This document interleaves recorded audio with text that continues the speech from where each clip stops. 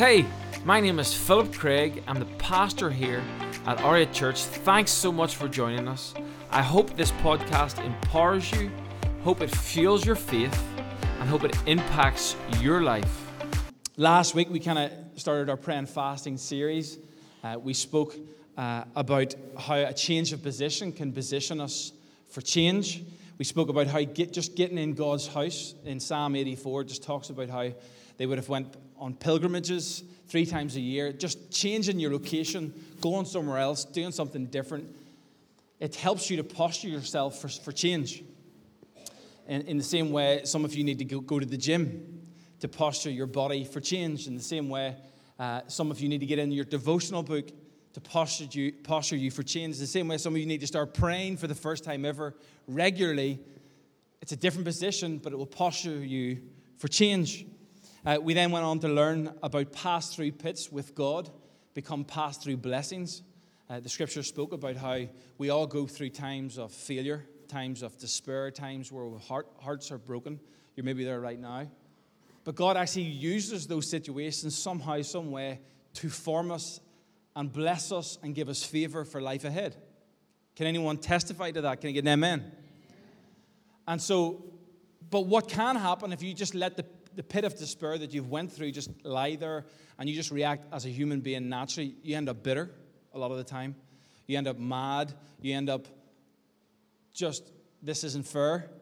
And it becomes a curse. You've seen it in families where generational curses, if the father in the family or someone in the family, the leader of the family, has got a problem with drink, often that passes down because it's shown a pattern, a behavior to follow. And so it's a crazy thing, and it goes deep, and it's subconscious, and it can be hard to break, but with God, you can break it. And with God, you can renew your mind. With God, you can get to the subconscious levels of programming that is in you from what you've seen as a kid, as a youngster, and you can rewrite your story. Can you get an amen? And so that's why being in God's house, that's why being in God's presence is key. Because he breaks, in Christian world, sort of speak, people will call those things strongholds. Things which have a strong grip on you. And they're hard to break, but they can be broken. And then we finished with my worst day with God, doing things God's way, is still better than my best day in the world, or my best day with the devil, or my best day living with sin in my life. And so that's how good God is, and that's how good his ways are. They will always build you up. They will always set you up for a win in this life or the next. Right, so we're going to move on into the message today, which I'm going to kind of piggyback off last week. And today's message is called The Crash of Compromise. Let's pray. God, I just pray and ask you to come through your word, your holy scriptures. I pray you use me to speak your word, to touch people's hearts. God, Holy Spirit, convict us, show us where we're maybe going wrong, encourage us where we're going right. Come, Holy Spirit, in Jesus' name. And everyone said, amen. It says in Psalm 84, we read this last week, it says, for a day in your courts is better than 1,000 elsewhere. I would rather be a doorkeeper in the house of God than dwell in the tents of the wicked. In other words, I'd rather do things God's way, even just a bit, than to do it my way a whole lot. Because what often happens, always happens, when we do things our way, we fall into sin, which is not God's standard, and it ends up costing us more than we want to pay. It keeps us longer than we want to stay. It brings us further than we want to go. Has anyone experienced that before? I know I have. And it often ends up in a crash. I remember, none of you have done this before, but I remember as I was, phones got more modern and you got a touch screen. You went from your Nokia 3310 to a touch screen. And all of a sudden, as you're driving, and I have a little magnet on the car, you see the message appear. Or maybe you've got Bluetooth attached and you hear it. There's a message through on Facebook, Instagram, or just your normal message. And all of a sudden, you're kind of really tempted, like, what did that person say? Or who liked me? online, and it's just staring at you on the dash while you're trying to drive, and you're kind of confident. You've been driving for a while. I think I could maybe pop that open, maybe just touch the screen a wee bit and get a wee sneak peek of what's happening, or how many likes. I'm up to 10 likes. Yes. Just got 11 likes. And then eventually, I got away with that. I didn't crash. I'm going to do it again. The next journey, I'm not even thinking. I'm just kind of reacting. I'm just, my mind's just thinking about work. I'm thinking about relationships, thinking about people in my life, thinking about what I've just posted. And all of a sudden, I start to tap the screen more often and more often and more often. And to be honest, shamefully, I've been that person. I still struggle at times with that temptation. And there was a time I was just cruising down the motorway trying to do 3 things at once. I actually stayed in the inside lane at 60 miles an hour because I knew I was probably way off. I was not concentrating very much, had it on cruise control. And I was thinking about work. It's so efficient, isn't it, to do 2 things at once? I could drive down the M1 and do my work at the same time. That's incredible. Saves me loads of time. Makes sense to me. Until I hear, woo, woo, woo, woo, woo. And I'm like, oh, flip, I've just I've hit the center of the road a little bit, and the sirens are on. I'm like, no, I'm just thinking about insurance. My insurance is going to go £300. And then thinking about what sympathy story can I produce here? I'm a guy, I've probably not much hope. This guy's going to come and just destroy me. A few of my friends have done it before and, made a few stories up and got away with it. I'm thinking about all these man-made ideas to get off the hook.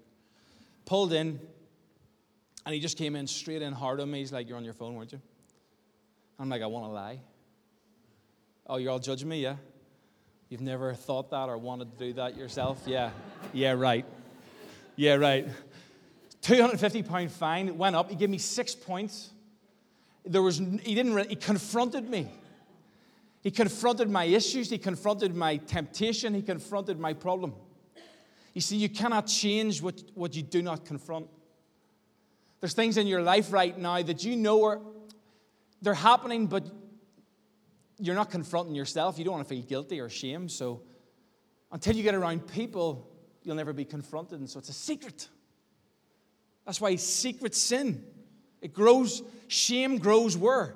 Not in the light where people can see, in the dark. Your sin grows not in the light where people can see, it's in the dark. Why? Because we hate shame, we hate guilt. I hated it that day. He confronted me and he says, listen, I'm like, come on, man, come on. You're going to put my insurance up £300 as well as the £250 fine. Come on, mate.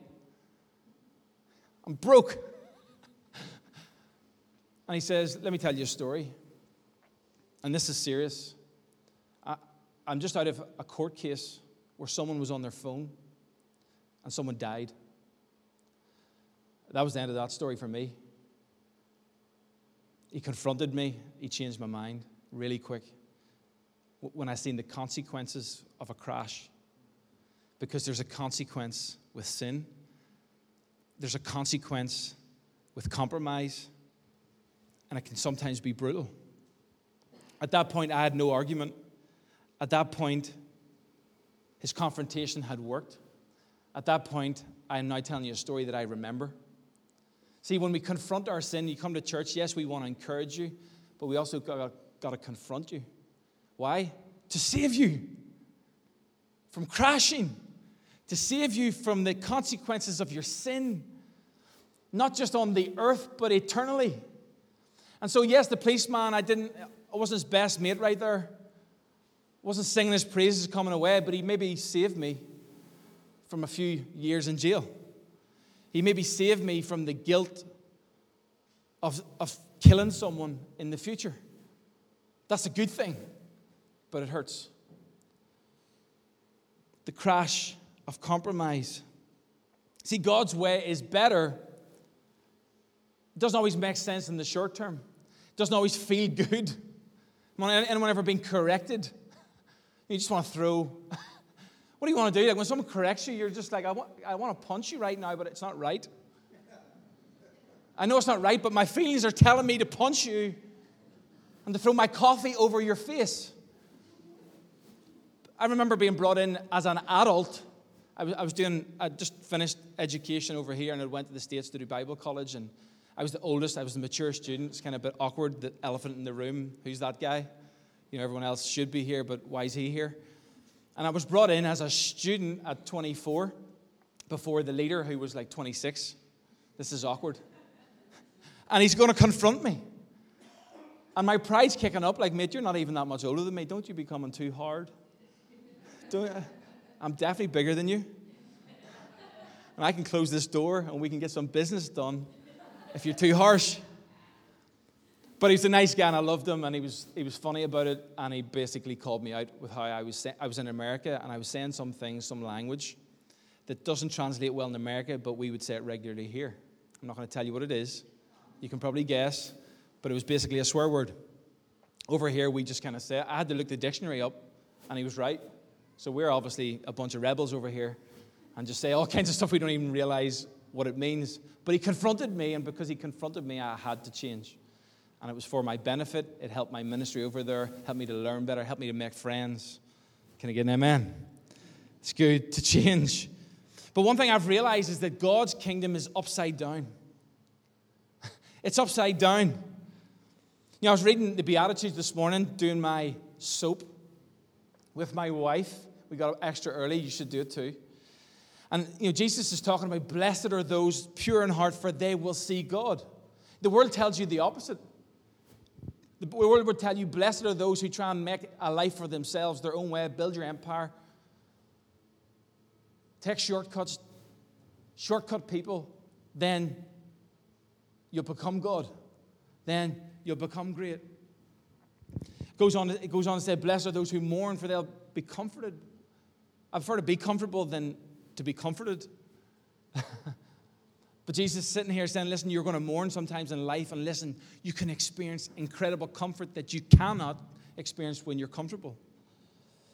It says, blessed are the meek, for they will inherit the earth. So basically, the people that don't want to inherit the earth will inherit the earth. It's upside down. What is meekness? Meekness is to have power, but not to use it or take advantage of it, to not really seek it. But that's the people that God gives the power to. He rises up not the prideful, but the humble. It's upside down. When we humble ourselves under God, then he's like, I can now trust you with power. I can trust you with vision. I can trust you. But as soon as you start to make it about yourself, then you lose your power. You lose the strength that God has because you've came out from under his way. The world would tell you, make me king. And God would say, no, make me king. Because we all need to submit ourselves under someone or something. It's so healthy. The world would say, my feelings dictate my identity. It's the world right now. Just go with feelings. And your identity can change every day if you want. But Jesus actually said, no, deny yourself. You're going to feel all kinds of things. You're going to feel all kinds of emotions. Don't let that dictate your direction. You'll be a mess. You'll never find the peace that you're after anyhow. You'll not have a straight path. It'll be all over the show. Deny yourself. Pick up your cross. Follow me. Why? It works. You will benefit, and other people will benefit from you. You will bless other people as you're blessed. The world would say, keep everything to yourself. Jesus would say, give your life away. It's upside down. The world would say, you got to earn yourself. You got to earn favor from God. You got to work your way up the ladder. And Jesus said, no, I'm coming to give you unmerited favor. If you submit to my ways, you get favor. Not because you earned it, because you trusted me.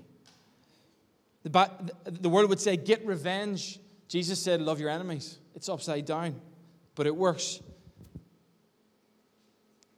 The world would say, I'll love you if you love me. Jesus says, love your enemies. Have unconditional love. Be above that reproach.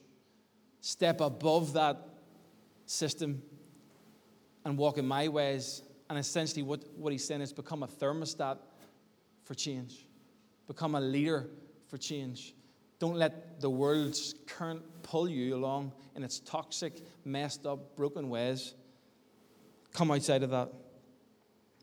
God's ways don't always make sense, but they always make saints.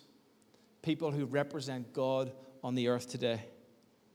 One thing as I look at Jesus' life is Jesus was always under pressure to compromise. Because his message was so out there, outside the world system, it exposed the system. And so the religious leaders of the law were exposed, and so therefore they wanted to keep Jesus quiet. He was under pressure, even unto death. But he stayed true. And he didn't compromise. And because he didn't compromise, he had victory. And because Jesus didn't compromise, we have salvation. But he was always under pressure to give in. As he went, the first thing he done after he got baptized, we've got baptisms coming up next Sunday night. Do not miss it. If you're saved, if you give your life to Jesus, your next step is baptism. Even if it's 10 years on, get it done.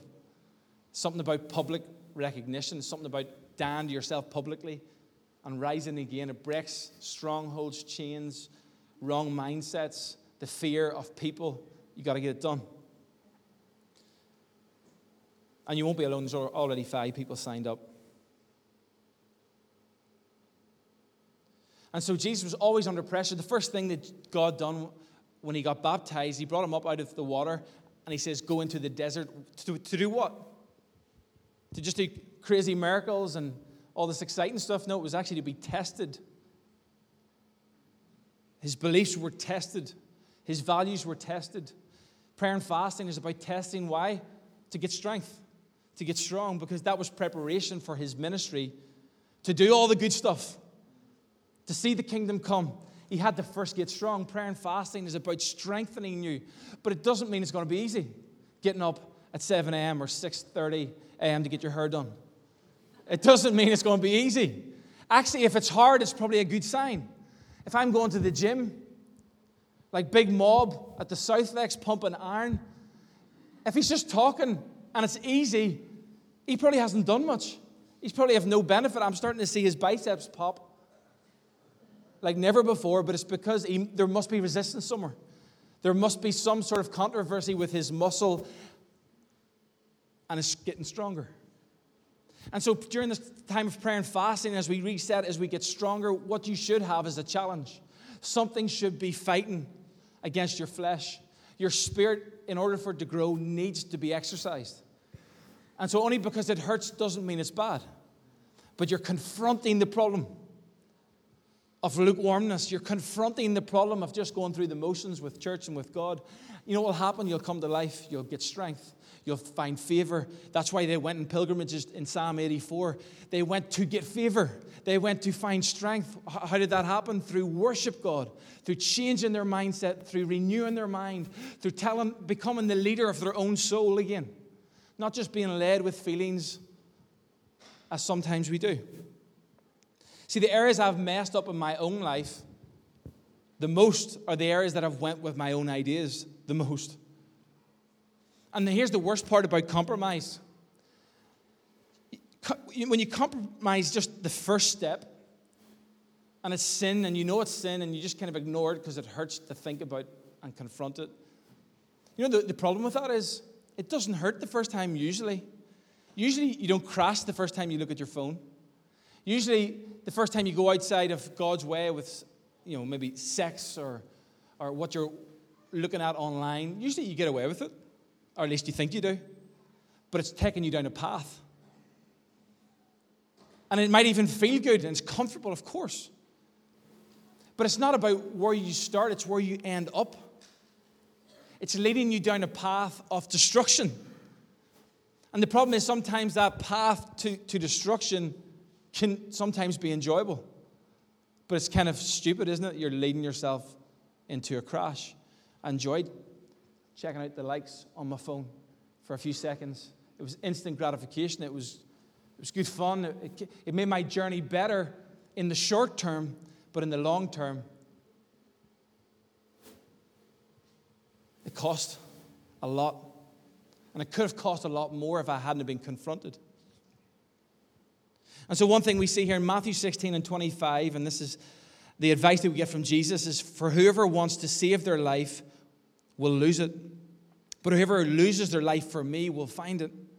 What good will it be for someone to gain the whole world, yet forfeit their soul? It might be good in the short term, it might be good for a while, but eventually you lose it all. Or what can anyone give in exchange for their soul? What's more valuable on your deathbed? Here's the question on your deathbed. What do you care about? Your car? Your house? What's in the bank? You don't care about any of that. And so that's a good litmus test for what really matters on this earth. It's the stuff that you care about on your deathbed. It's people. It's purpose. What do I do with my life? Where am I going? Where do I find peace now when everything's gone? That's a good litmus test. It's an upside-down kingdom.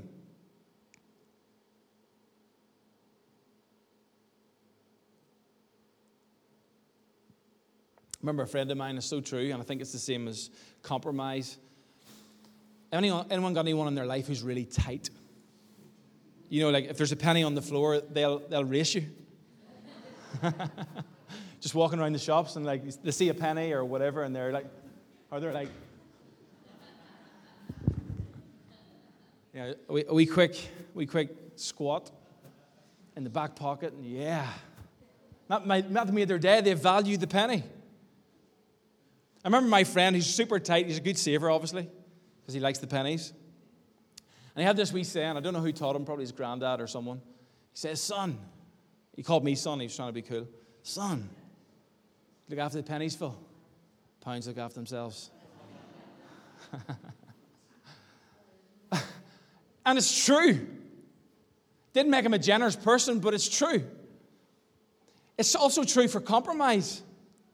You look after the small compromises. The big ones look after themselves.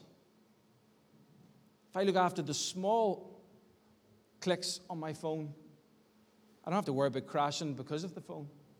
It no longer has power of me because I've looked after the small. I've been faithful in the small. You look after what you're looking at through the screen late at night, or how long you're looking on your screen for late at night. Well, then you can execute the problem of where that path takes you. You know, the way of escape, I'd love to do a sermon on this, but the way of escape, it says in the Bible, God will never give you more than you can handle. But the way of escape often isn't in the middle of the party late at night at 2 a.m. like, Lord, help me. That's not the way of escape. The way of escape was at 10 p.m., go to bed, son. Don't reply to the text. Get new friends. The way of escape is before you're in the middle of temptation, before you're in the middle of the problem, before people break out the substances on the table that shouldn't be there, are not going to lead you to a path of righteousness or God's best for your life. Compromise. Here's a real life story in the Old Testament, 2 Chronicles 36, of a fall, of a crash. God's people, they were following him for a long time. They were up and down, and they were doing things their own way sometimes, and then it just went south. It says here in verse 14, furthermore, all the leaders of the priests and the people became more and more unfaithful, following all the detestable practices of the nation and defiling the temple of the Lord. Compromise, one step at a time, which he had consecrated in Jerusalem. The Lord, the God of their ancestors, sent word to them through the messengers again and again. God was trying, like, wake up. You're about to crash. He was confronting them. He was sending messages, stern messages, clear messages, again and again. Because he had pity on them. He didn't want them to crash or fall on his people and on his dwelling place. But they mocked God's messengers. They treated God, church, the Bible, his people as common. Ox, just church. Ox, sure, I don't need to read the Bible. I don't need to worry about consequences. Ox, sure, it's only a routine in my week. Despised his words and scoffed at his prophets until the wrath of God was aroused against his people and there was no remedy. And at that point, they crashed. At that point, they ended up in captivity. And consequences came. But God in His grace, after 70 years, a generation had passed, then sent someone to redeem them. But I tell you what, it took a lot of humbling. It took them to realize that, whoa, God's bigger than us, smarter than us, and He's a king, and He deserves the respect. And if we do not respect the king, well, then we exit His kingdom. And that's not a good place to be, because it's a place of captivity, slavery, a slave to sin. That's what we are. We're a slave to sin if we don't have Christ in our life. We're being driven by the motives of the world, which are all self-centered. They're not thinking about eternity. They're not thinking about glorifying God. They're not thinking about any of that. They're thinking about self, the worship of self. You think about even some churches have fallen and compromised when it comes to values and identity and sexual identity and all that kind of stuff. They've compromised. Listen, I get it. We don't want to offend anyone. We don't want to hurt anyone. Who does? But God's got a way of doing things that are sacred and we don't get to mess with. When we come out of the womb, we don't get to mess with that. That's a sacred thing. God decides male and female. But the world is starting to compromise all this thing, and it's not going to end well. It's going to end in a crash. It's not bringing more functionality to humanity. It's bringing more confusion and hurt. We're hurting those people by confusing them with a message like this. And when the church is compromising on that, it's the end of the church, whatever church that is. And so how do we love people? We love people by presenting the truth in love. Why? Because we don't want them to crash. The police officer loved me. I didn't like him for a second. But he helped me out. He confronted me so I could change. But small compromises lead to big consequences. They do. It always starts small. But it's so important that we stick to God's way, God's word. We don't try to get in our own heads and try and work it all out. We'll just mess it up. As humans, we do. This is the early church, New Testament. So 2 Chronicles was Old Testament. This is the New Testament. And Paul is preaching. He's preparing the church to move forward. He's preparing the church not to crash, but to thrive and to see more people, more lost people come to know Jesus and know His power and know His provision and know His peace.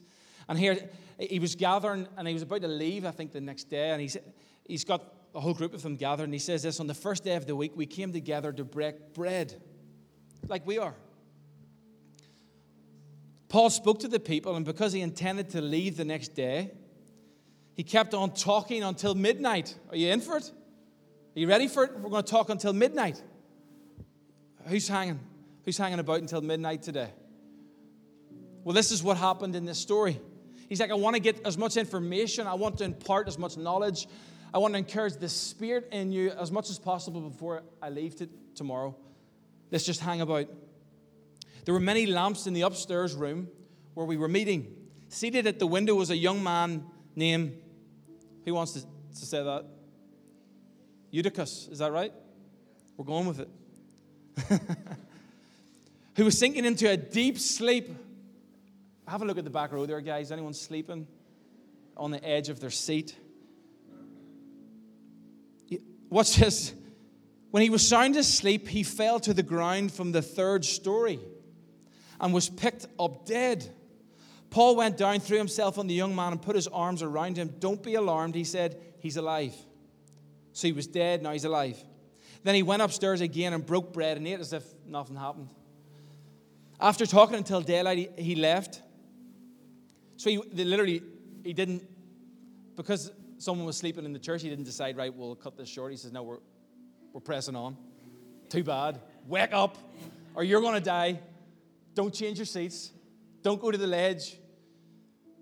So he went upstairs again and broke bread and ate. Let's go. Let's keep going. And after talking until daylight, he left. The people took the young man home alive and were greatly comforted. After pressing through what seemed like a threshold, how can we stay awake? We're getting bored. See, what had actually really happened is this young man probably had got distracted. He was probably thinking of things outside the church while he was inside the church. Come on, who's thinking about work? the kids. And he had compromised his position. He had lost interest. And he'd become sleepy. You see, if you're focused on God, or if you're focused on anything, you don't fall asleep, no matter what. I remember a few of my friends, they would have to travel a long distance down south to meet a girl.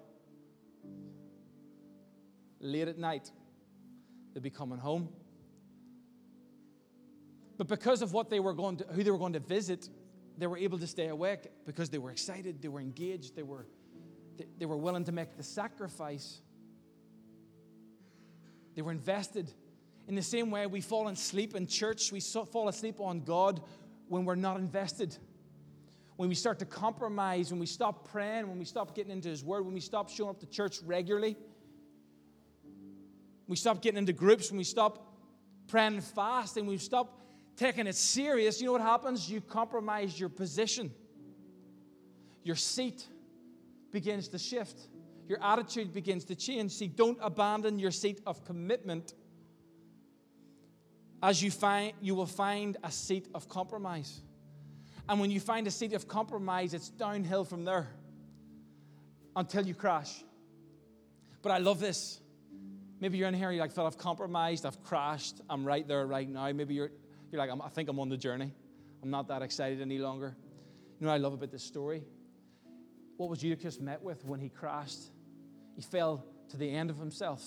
He was met with the unmerited favor of God.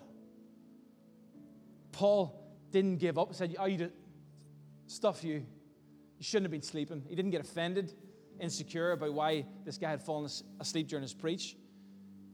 He revived him. He prayed over him. He brought him back to life, brought him back into the fold. Let's keep going.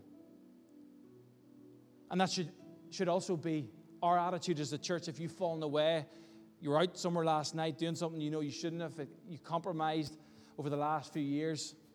You know, our approach is get back in the fold, keep moving forward. Learn from it. Realize you don't want to crash again. Falling from the third floor is not fun. Mess up your life with sin is not fun, but listen, you know what your approach is? Get back in church. Get back into prayer. Get back into Christian community.